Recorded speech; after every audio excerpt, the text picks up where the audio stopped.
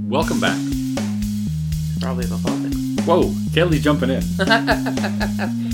This week, for our holiday wrap-up, Kaylee's going to do different things than ever before. New year, new me. You're taking my job. This is my whole thing. So, this episode, we're going to be talking about... Last year we had beer. Yeah, this now year... we just have cups of water. We have water in beer glasses. Yeah, this year, aging. It's important to, take breaks. Take breaks. We're not going to take a break from all the content coming out. Instead, we're going to be rehashing all the content that already did come out. Yep. Look, it's, review, and you'll score better on the test. Yeah, which there is one coming out. Yeah, that's our 2020 goal, is test everyone that listens. So we're going to be talking about India. We're going to be talking about Canada. Mm-hmm. We're going to talk about Belarus. Guatemala. Of course, a little science news. A little bit of science news. We're going to talk about black holes again. Everybody's favorite. Yeah. Antonio Gutierrez is somewhere in the world. We'll find out later. And then two huge topics that we didn't cover this year. Yes. We're going to be talking about Nigeria. And we're going to be talking about European Union elections. Yes. So hopefully that won't take 3 or 4 hours. And we can run through it quickly. They're small topics. What does it matter? We didn't cover them for a reason, obviously. They're small topics. Between two of the three things that I'm talking about, it covers, I think, 1.4 billion people represented. Yes. Yeah, you can debate with us whether or not you think it was a major oversight or totally valid. Okay. So, without further ado, yeah. Let's jump right into it. Do you want to... Let's do Canada first. Yeah, I think that's easy. We can knock that out. Yeah. I don't even... Do you think the majority of our viewers are Canadian? Do you think the majority of viewers are us? Because I'm sitting here right now and I'm looking over at Kelly's laptop. She's got a sticker, Probably About Politics, on it. And then also a sticker on the back, Probably About Politics. And also her background that I can see is a little corner of the Probably About Politics logo. Look, I'm committing to branding mostly on my laptop. Hey, you know what? That's good. That's good stuff. Okay, so the Canadian election. Mm-hmm. We didn't really talk about the Canadian election, right? We had that. Yeah. We had the platforms thing. Yeah, but we didn't do a traditional. No, and treatment. Somewhat of an assumption that most of our listeners were from Canada. Yeah. But then we looked at our Spotify, and maybe they're all from the UK. Yeah, our Brexit episode actually did pretty well. That's not Brexit, the UK episode. Our two other Brexit. To be clear, it wasn't about Brexit. Yeah, I mean, quick year in review. We did, I think, 10 elections that we covered. We interviewed 3 people. Yeah. And we had 4 explainer episodes. We had 17 total episodes last year. Yeah, it was a good year. I think we hit a lot of marks. Really set an ambitious course for next year. Yeah. I guess. So if we just do one more of everything. But the Canadian election, and we could touch on, we're going to talk about some of our interviews and kind of follow up on some of that stuff. But the Canadian election ended up with a destruction, a turning away from Justin Trudeau's Liberals. Oh, yeah. Yeah. I think destruction might be an overstatement since they are in power, but... Hey, but they're a minority government in Canada. Does that mean they're in power, or does that mean that they just sit around in their hands for a year and a half and then we do it all again? Yeah, it was certainly a shakeup. And yeah, it was an interesting... The outcome was not entirely shocking. Yeah, since that election, we've gotten a step down of Elizabeth May. Mm-hmm. We now have an interim leader from the East Coast of the Green Party. And Andrew Scheer just stepped down as well. Yes, under scandal. Yes, which, he took some money for his kid's private school. Yeah, from donors, which is who'd have thunk it? Look at that guy. I mean, look, there were a lot of scandals of that election, and I guess this is an appropriate way for it to close out. Yeah, I saw there was one scandal afterwards, or maybe leading up to it. I don't know. There was so much going on, but something about the Conservative Party paying or taking money from or getting advertising done by an oil lobby or something. Yeah. But it was on. It was behind a paywall, the actual thing. So I was able to find the article only one time through other means. From I'd had a quick subscription. I had a quick trial probably. That must have run out. Nobody ever was talking about that though. Mm-hmm. Yeah, and I guess we're not either because it's so hard to find. Yeah, it was like it was not a story that really got picked up. I think it was definitely we were in the Canadian election cycle. I think there was just like so many of these things, and it was like what will stick. Yeah. And that one didn't. Yeah, so many little scandals. Yeah, like little scandals that you'd hope would matter, but in the scale of it, there were a lot of big scandals. So yeah, but even like SNC-Lavalin seemed to like. It came, I think, a little early. It was its big issue. And you know what? I think that the conservative treatment of liberal scandals during that election was pretty poor. They were caught like every single time Andrew Scheer had a moment to talk about his own platform, right? And all the debates and even most interviews, he would pivot to just attacking the Liberals because they didn't really have a lot to talk about of their own manifesto. But I think you got lost in a lot of that because like he was just constantly saying like a bunch of stuff that didn't really matter. That the stuff that really did matter kind of like he was the leader who cried wolf about how evil the Liberals were the whole time. And it also, I think it was like eventually you do want to hear like what is it you're gonna do. Like even if your plan doesn't agree with me, but these scandals didn't maybe directly impact me, then I'm more interested in the plan that'll work for me best. But I think also it's just eventually it's like how much better every time the Conservatives did this, it was not very hard to find something that the Conservatives also did. That was like similar, like okay, this seems like pot kettle situation.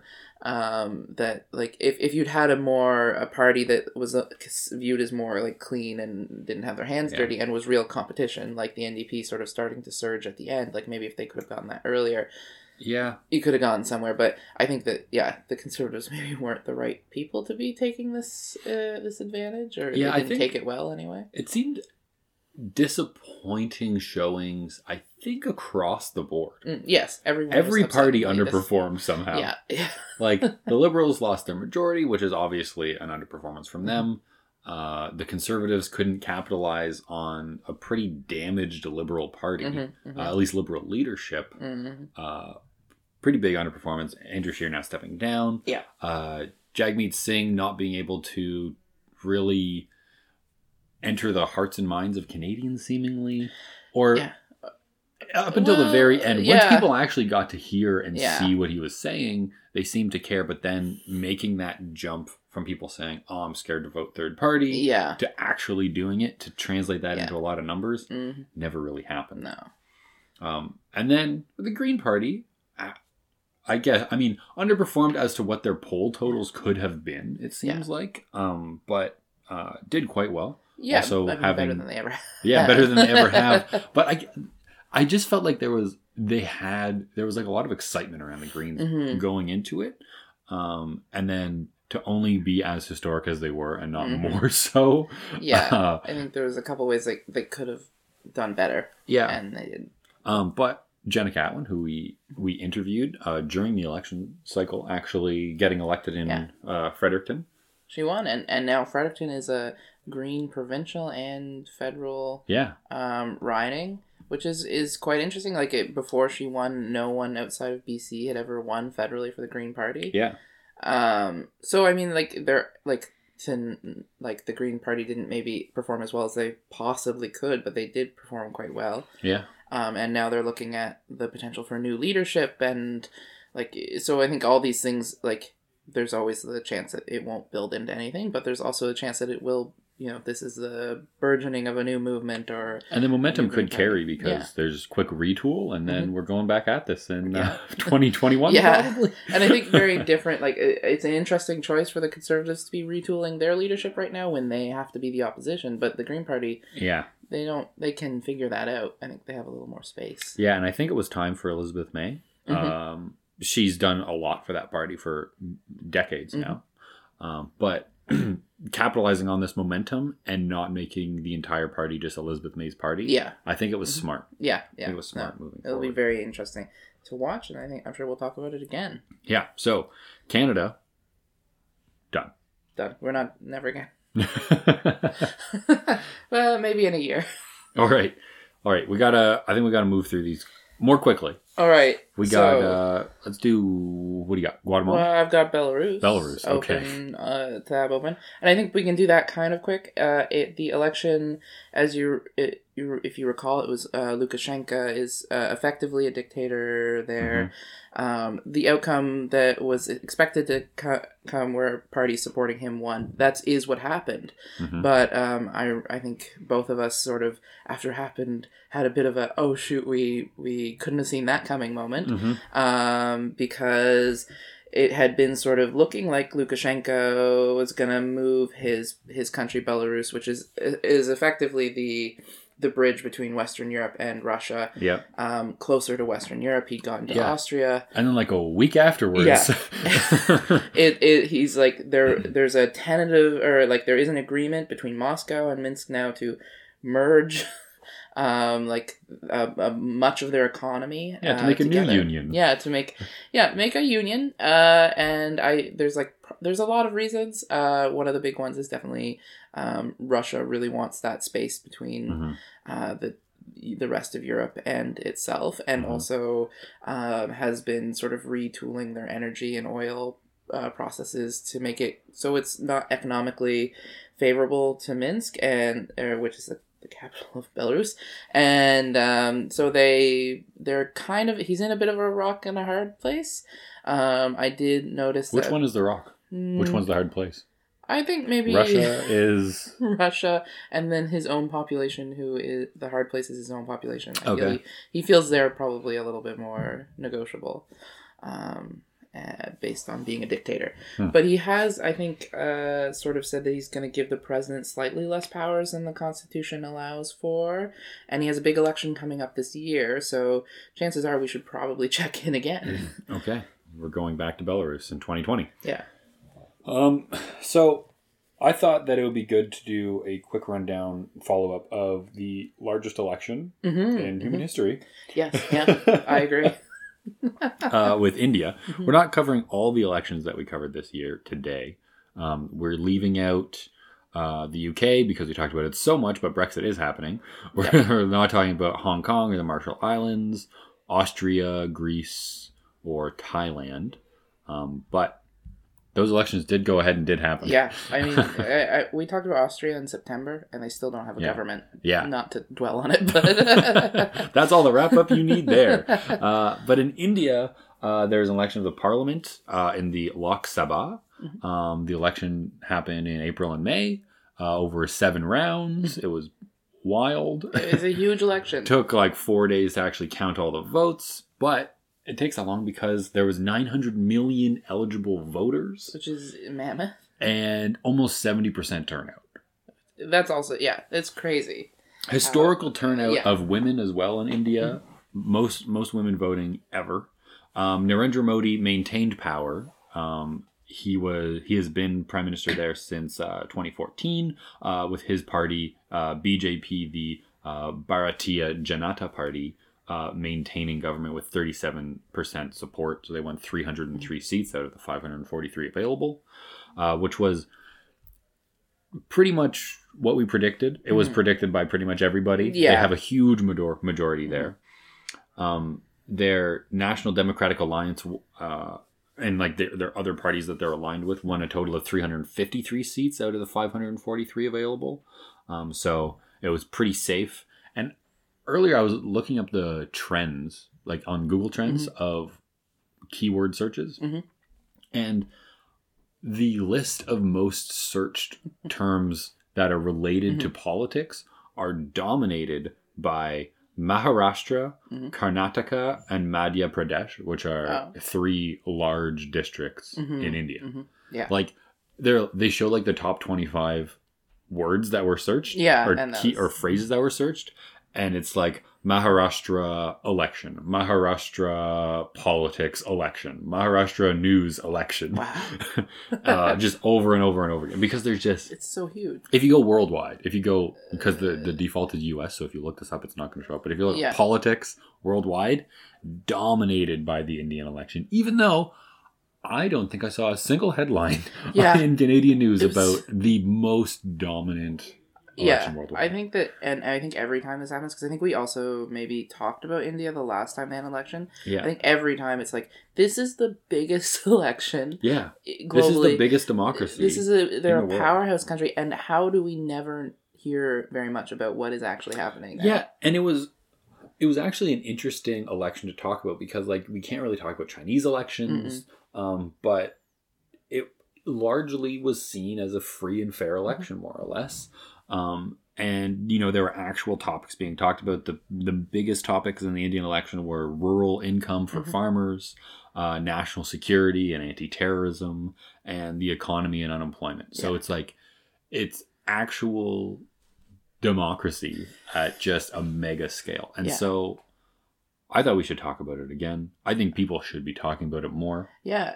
And I think that the outcome of it, we've seen major impacts of the outcome. Like his party, whether you agree with it or not, they're a party of Hindu nationalists. Yeah. I think his party lost some state elections recently over the new law that they're putting in place, or they're trying to put in place about whether or not or that allows Hindus, Christians, anybody who feels persecuted from neighboring countries to get sanctuary or refugee status, but not Muslims. Yeah. So like, there's just like, there were major impacts that sort of flowed in, and it's going to be affecting millions of people who voted in this election. Hundreds of millions. Yeah. Interesting note that I don't think we talked about in the episode is that so I said there's 545 available seats. But they only vote for 543. Oh, okay. Do you recall... I'm doing trivia for Kaylee again, and she loves it. Her eyes squint in anger every time. Do you recall the way in which these last two seats are allocated? No. It's not through voting.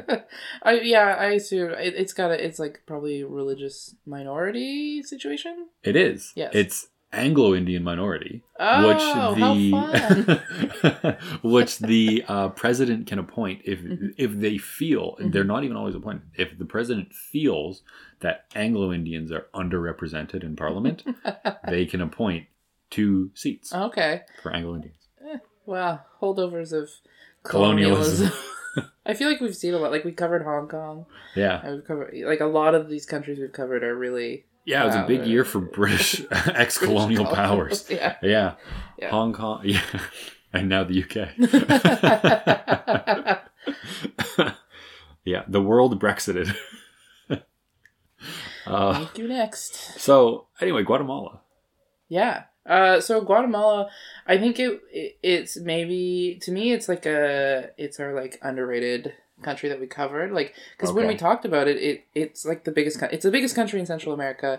It's very much like, I feel like you're trying to one up me here. I'm like, Indian election, biggest in history, the biggest thing that's not being covered. And you're like, well, Guatemala. Hello. I think that pairing them together is a surprisingly good pairing.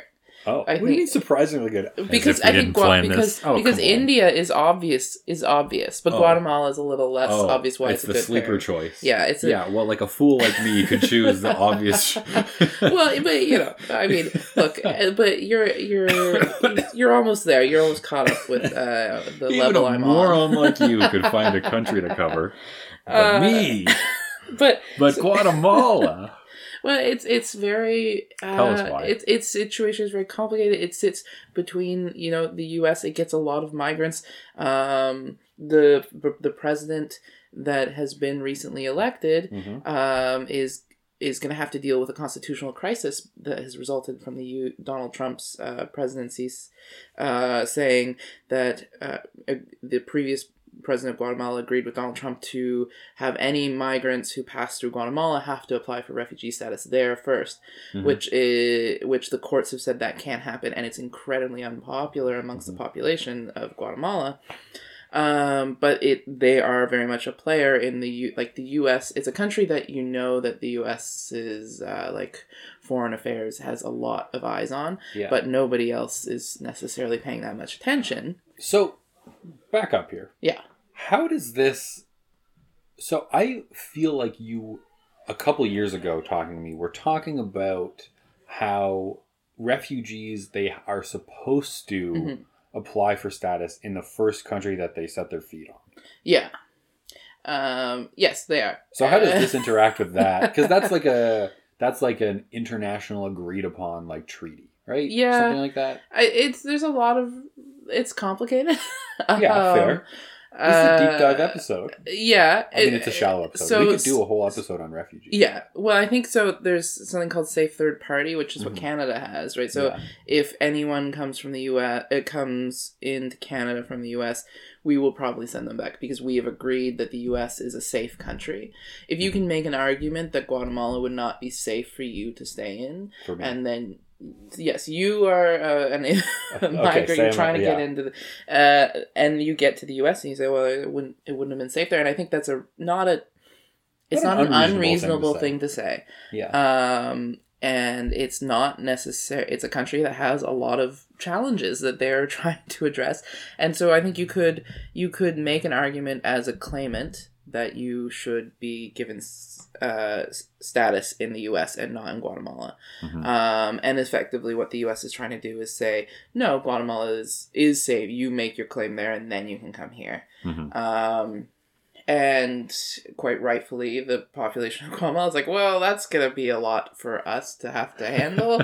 And I mean, I'm sure that some of this is anti-immigrant sentiment that exists in Guatemala, but some of it is also that if they get to the U.S., they can make their claim there as well. The U.S. is certainly more capable of handling. They're handling it obviously horrible, and we haven't talked about the U.S. migrant crisis, but that if you don't know about that, you should pay attention to that as well. But I don't think that it would necessarily be better for them to be staying in Guatemala. But anyway, the interesting thing is we covered this in June. They had their second round of elections in August, I think, and the president is not actually in office yet. He's in office in January. Okay. It was a bit of a twist. If you remember when we listened to it, it was Sandra Torres, who was the wife of a former president, the ex-wife of a former president, was in the lead, and then she did go on to win the first round, which is what we covered. And then she lost the second round to a guy who we didn't even really talk about because he did not look to be actually a real candidate. And he's run like 4 or 5 times for president. He's never won. He's always running under a different party. But it was Alejandro Giamatti. I don't know if I said that right. If anybody wants to check me on that, that's fine. But the other notable thing is we talked a lot about how almost every candidate involved had some sort of corruption scandal associated with them. He did, but he'd been cleared of it eventually. And so he's fine. But also, if you're running for president, any corruption charges can't be you have immunity until you're done. So Sandra Torres, unfortunately, which is crazy. Yeah, who unfortunately lost, is now facing charges for political corruption that she can no longer avoid because she's lost the election.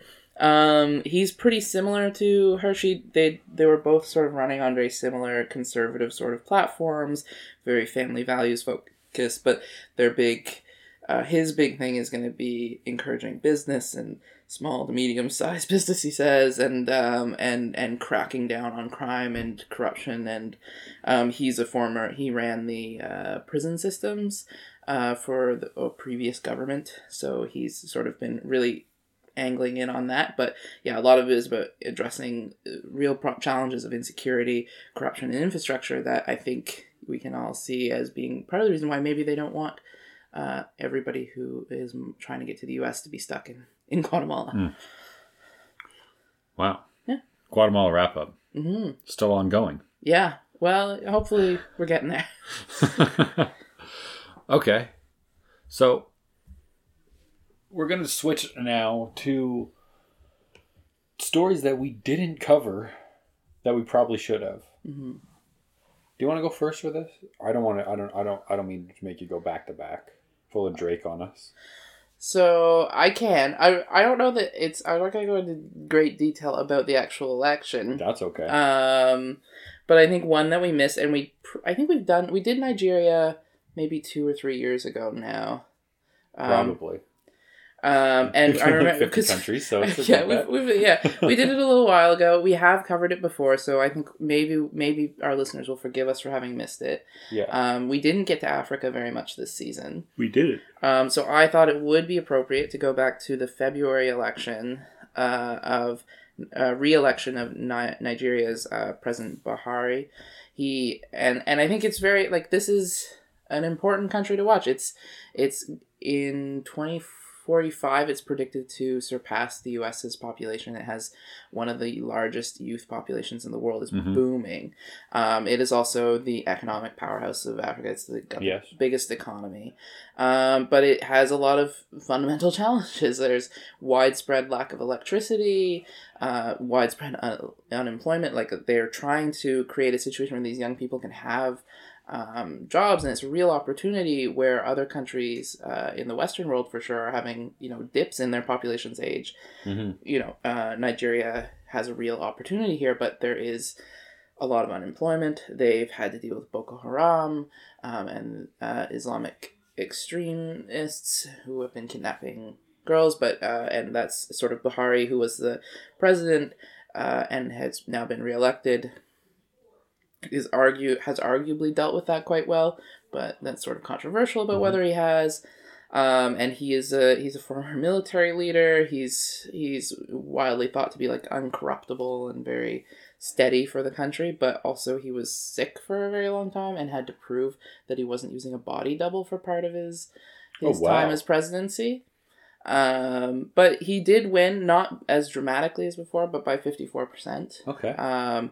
And he's going to have to deal with changing oil prices, which Nigeria is very dependent on for their economy and has been for a while. And sort of very much dealing with a country that has, very high unemployment, low opportunity. A lot of the youth are wanting to leave.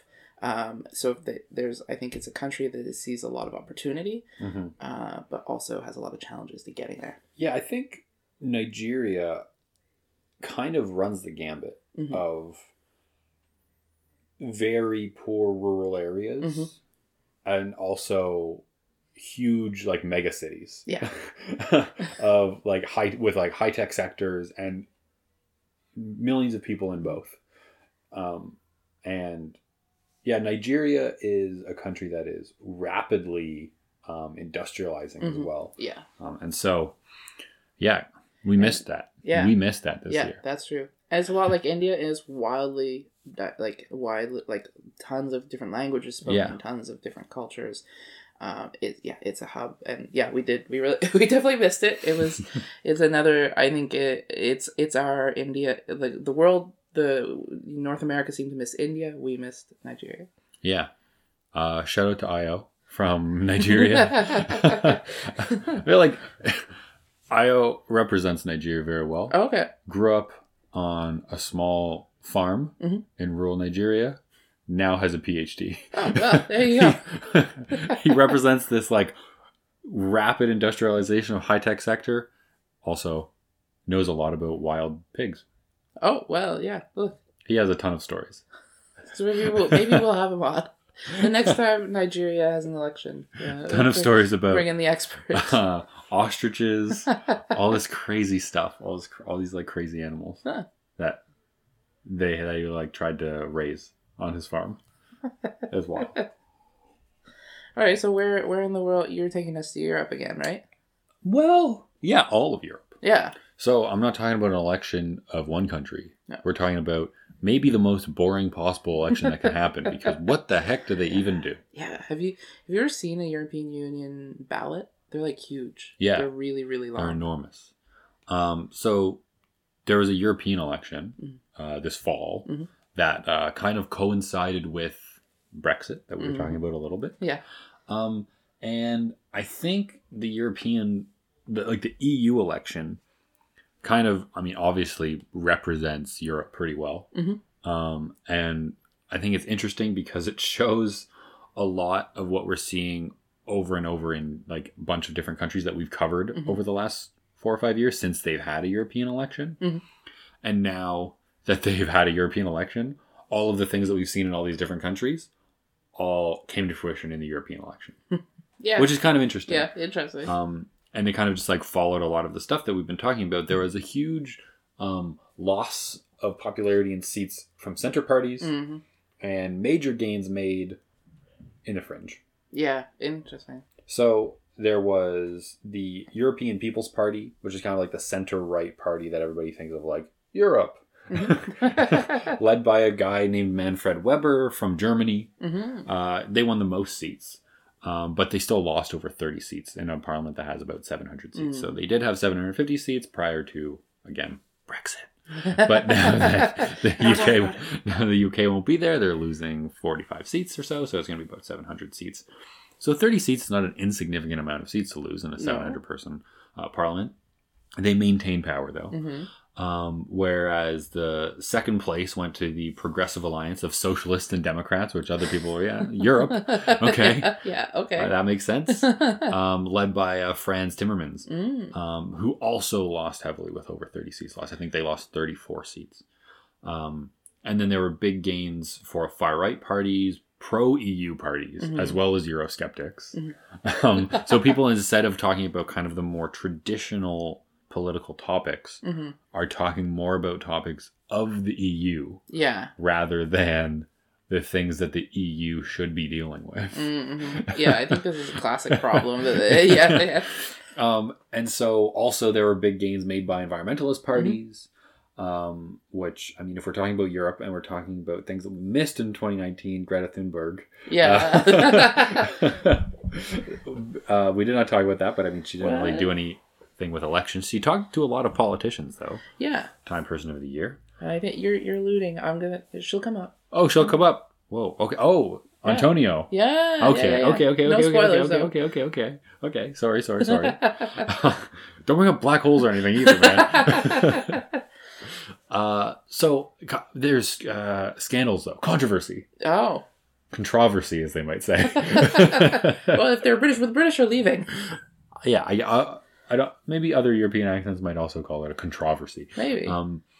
And so, as you may recall, the European People's Party won the most seats. Yeah. And I did say that they were led by Manfred Weber. Mm-hmm. Yeah. And so then, who is the president of the European Union if there's a guy named Manfred Weber who leads the European People's Party? Oh, yeah. But it's not him. No. They then elected from his own party, Ursula von der Leyen. Yes. Also of Germany. Yeah. Also of that same party. Mm-hmm. Yeah. He was expected to be the leading candidate to be president. But instead of Weber, went with Ursula. Huh. Bit of controversy. Well, yeah. I mean, I don't know. I feel like... but really, like, is it controversy light, though? I mean, yeah. Is anybody that mad? It's EU politics. Yeah. So everybody's just mad that there is a president at all. Why do we even have this body? They should be doing more, but also less. Yeah, and they've got there's like big, like, as Macron keeps saying, we've got big things on the docket. We want to get over Brexit and go do all these things. And they are, he's not wrong. There's a lot of decisions about what the EU is going to be and that they have to take on. But the EU, again, represents like 514 million people. Yeah. And we didn't talk about it. I'm sure they're going to, like, yeah, it's like as much as, like, like the UK wants to get done with Brexit, I feel like the EU is like, yeah, like we want to move on. We're heading for better things. Yeah. We want to find a new hot guy. It's fine. You know what's crazy though? Like the EU election, there's debates, right? Mm-hmm. The majority of all these debates are between Weber and Timmermans. It's literally like, and everybody how many countries? Like 27 countries or something in the EU with like over 500 million people. Mm-hmm. And the direction of the continent is between these two. This guy from Germany and this guy from Netherlands, just behind podiums in the middle of a stage alone. Yeah, I get. It's like it's a bit insane, but also not entirely shocking. I guess that. Germany also that those two parties though had lost a bunch of seats, and they're still dictating the. Yeah, and it's like you watch this debate. Almost all of the debates didn't feature other parties, only those two, and then people watch the debate and they're like, "Huh, neither." Like. But I guess, like... How does that happen? But, like, those far-right parties, like... Or some of them, they're very, like, Eurosceptics, right? Mm-hmm. It's like, well, they're not going to participate. It's like when the UK was electing all, like, UKIP and these parties that just, like, like, we should have left by now. And it's like, okay, now you're just taking up space for us to do anything else. Which I guess is your purpose, but I feel like that's why I don't want to participate. I don't want to get elected into politics. I think that sort of thing would just, I'd want to run into a wall. All right. Sorry, I already brought it up. Well, like only lightly. Yeah. Yeah, but not in. So it's about Gutierrez, and you said let's talk about the biggest thing that Gutierrez did this year, and I think that the interesting thing I stumbled on because, Wait, Gutierrez? Gutierrez. Well, okay, look, I'll get it. I have a lead up. I'm just gonna get there. She's gonna be in this. Sorry.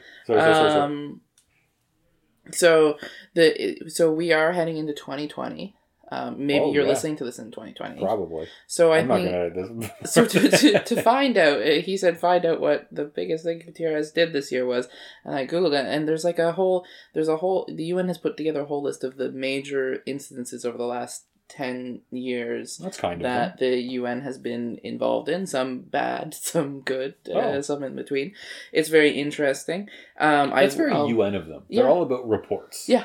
How many pages is it? Like it's 4 parts. It's like a news item that's in 4 long lists. It's always in there. Like, this is part 1 of this series of documents pertaining to these groups of this.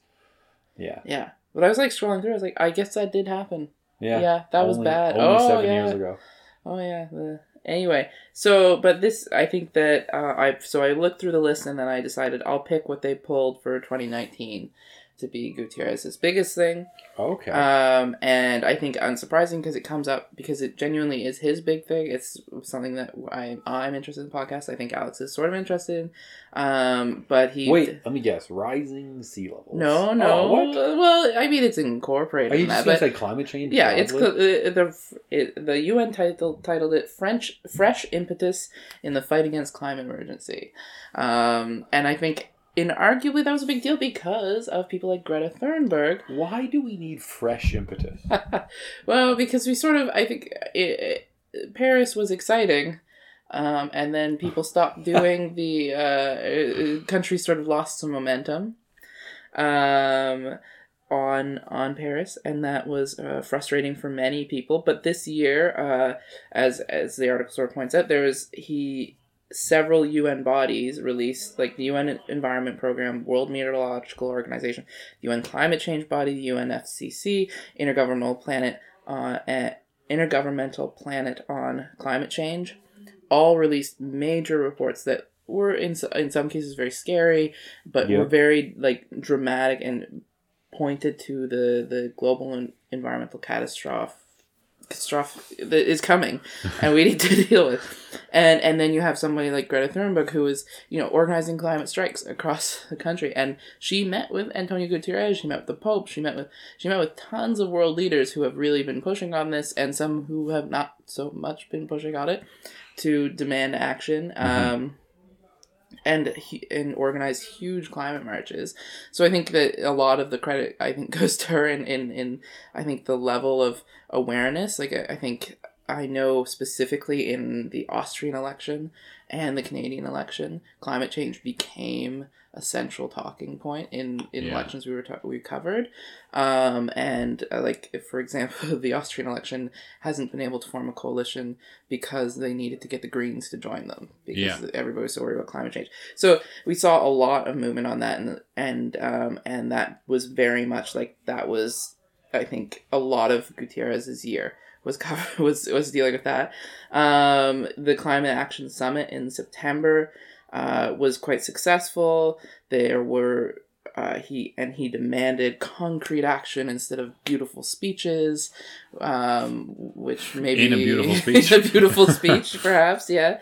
And I think we also saw many speeches from Greta Thunberg that I think will go down as being very impactful. Mm-hmm. Arguably, the climate conference in December, earlier this month, was not as successful as many people would have liked, but a lot of to sort of re-up their Paris Climate Agreement commitments. But as this article points out, like many major nations have sort of moved towards real financial pledges to help developing countries and commitments to move away from fossil fuels.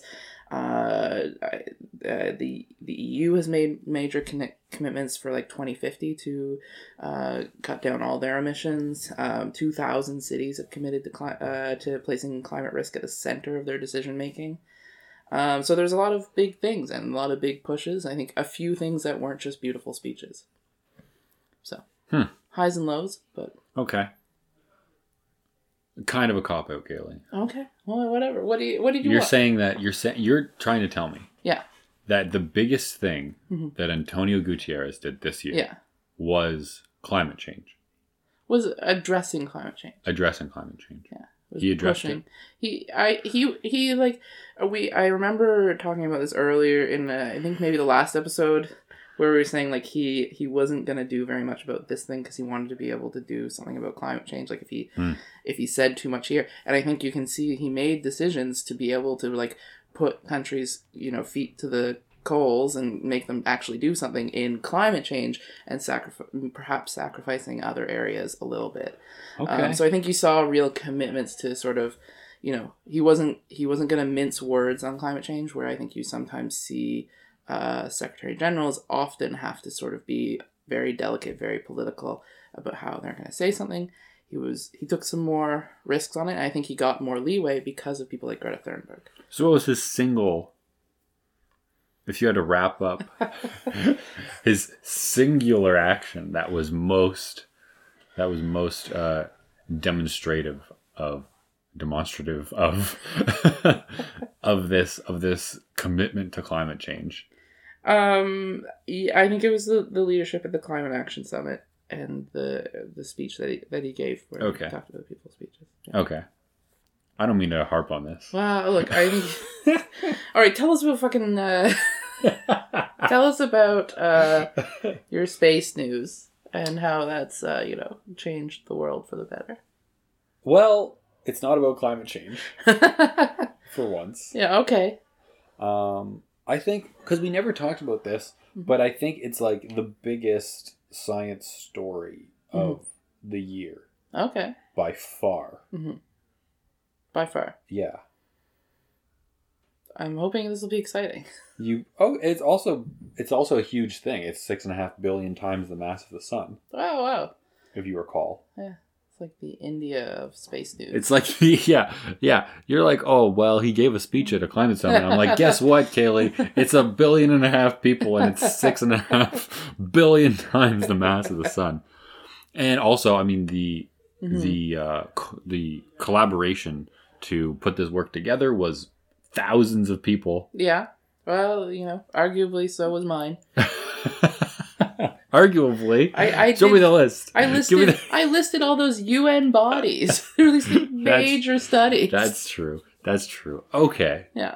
Touche. All right. Touche. Of course, I'm talking about the black hole photo. Sure. Do you remember the black hole photo? Yeah. I remember being like, I guess. You guess. Well, you've taken the same approach to the black hole photo as, unfortunately, most people have taken to climate change. I mean, it's hard to follow up. Antonio Gutierrez doing great work on climate change. Okay. And inspirational stories like Greta, who's Times Person of the Year. Did she take the picture of the black hole? No, she didn't. But there was... It was a woman, right? Or there was some... There was a woman who was part of the team. Oh, okay. Well, congratulations. Who did her PhD on the thing. Nice. She's very great scientist. But it was a huge team. So the media did kind of they have to have a scientist that represents everything. And so they kind of championed this one PhD student who I think is a postdoctoral fellow now. Yeah. Yeah, and there were a lot of people who were mad about that, and they were like, "Oh, she didn't do it," and she's like, "I didn't say I did." Yeah. But no, she did great work. Mm-hmm. Taking a picture of a black hole that's 55 million light years away. So it's not like an eminent. I don't have to worry about it, but it's cool that we took a picture. Yeah, you don't have to. You don't have to worry about this one. Yeah, but the one at the center of the Milky Way, maybe you should worry about that one. Is actually, there one at the center of the? Oh, yeah, okay, yeah, I remember. Yeah, I think we did talk about it, and I said it was getting more active or something in one episode. Yeah. But yeah, you don't have to worry about that one. You're always worried. What is this doom and gloom that comes along with every bit of space? You're like, should I worry that the worms are going to eat me? Should I worry that the bugs are going to fly in my eyes? Should I worry about the black hole? Well, I think with space news, we've really tapped into one of my deep fears. I think we're like this podcast is like 50-50. Like you, I feel like yeah, I'll go to space, and I'm like, no, I'll never go to space. But what about the rising sea levels? We'll have to. Look, I'll drown. It's fine. It seems more knowable. Well, anyway, this photo was like 3 or 4 years in the making of data processing and taking all the photos and everything. It was really cool. Yeah. It was way better than I think a lot of people were expecting as well. People were like, hey, don't get too excited. It's just going to be like a little blip. Yeah. But then you actually got to see like a black circle with like a cool ring around it, right? This is like the first ever evidence that black holes really exist. Yeah, it's theorized, but evidence. Okay. So it was a huge collaboration. It's won, awards at the end of this year now, being like the biggest thing, not only because it's a supermassive black hole. Also showed that black holes spin as well, which is cool because like the picture showed that they spin. Remember what the picture looks like? Sure. Here, well, look, we have this won't come across well in an audio format, but black hole picture. See, there it is. Okay. Oh yeah, it does look like it's spinning. For the listener, it does look like it's got little motion lines around it. An arrow pointing. See, he's been no I'm kidding.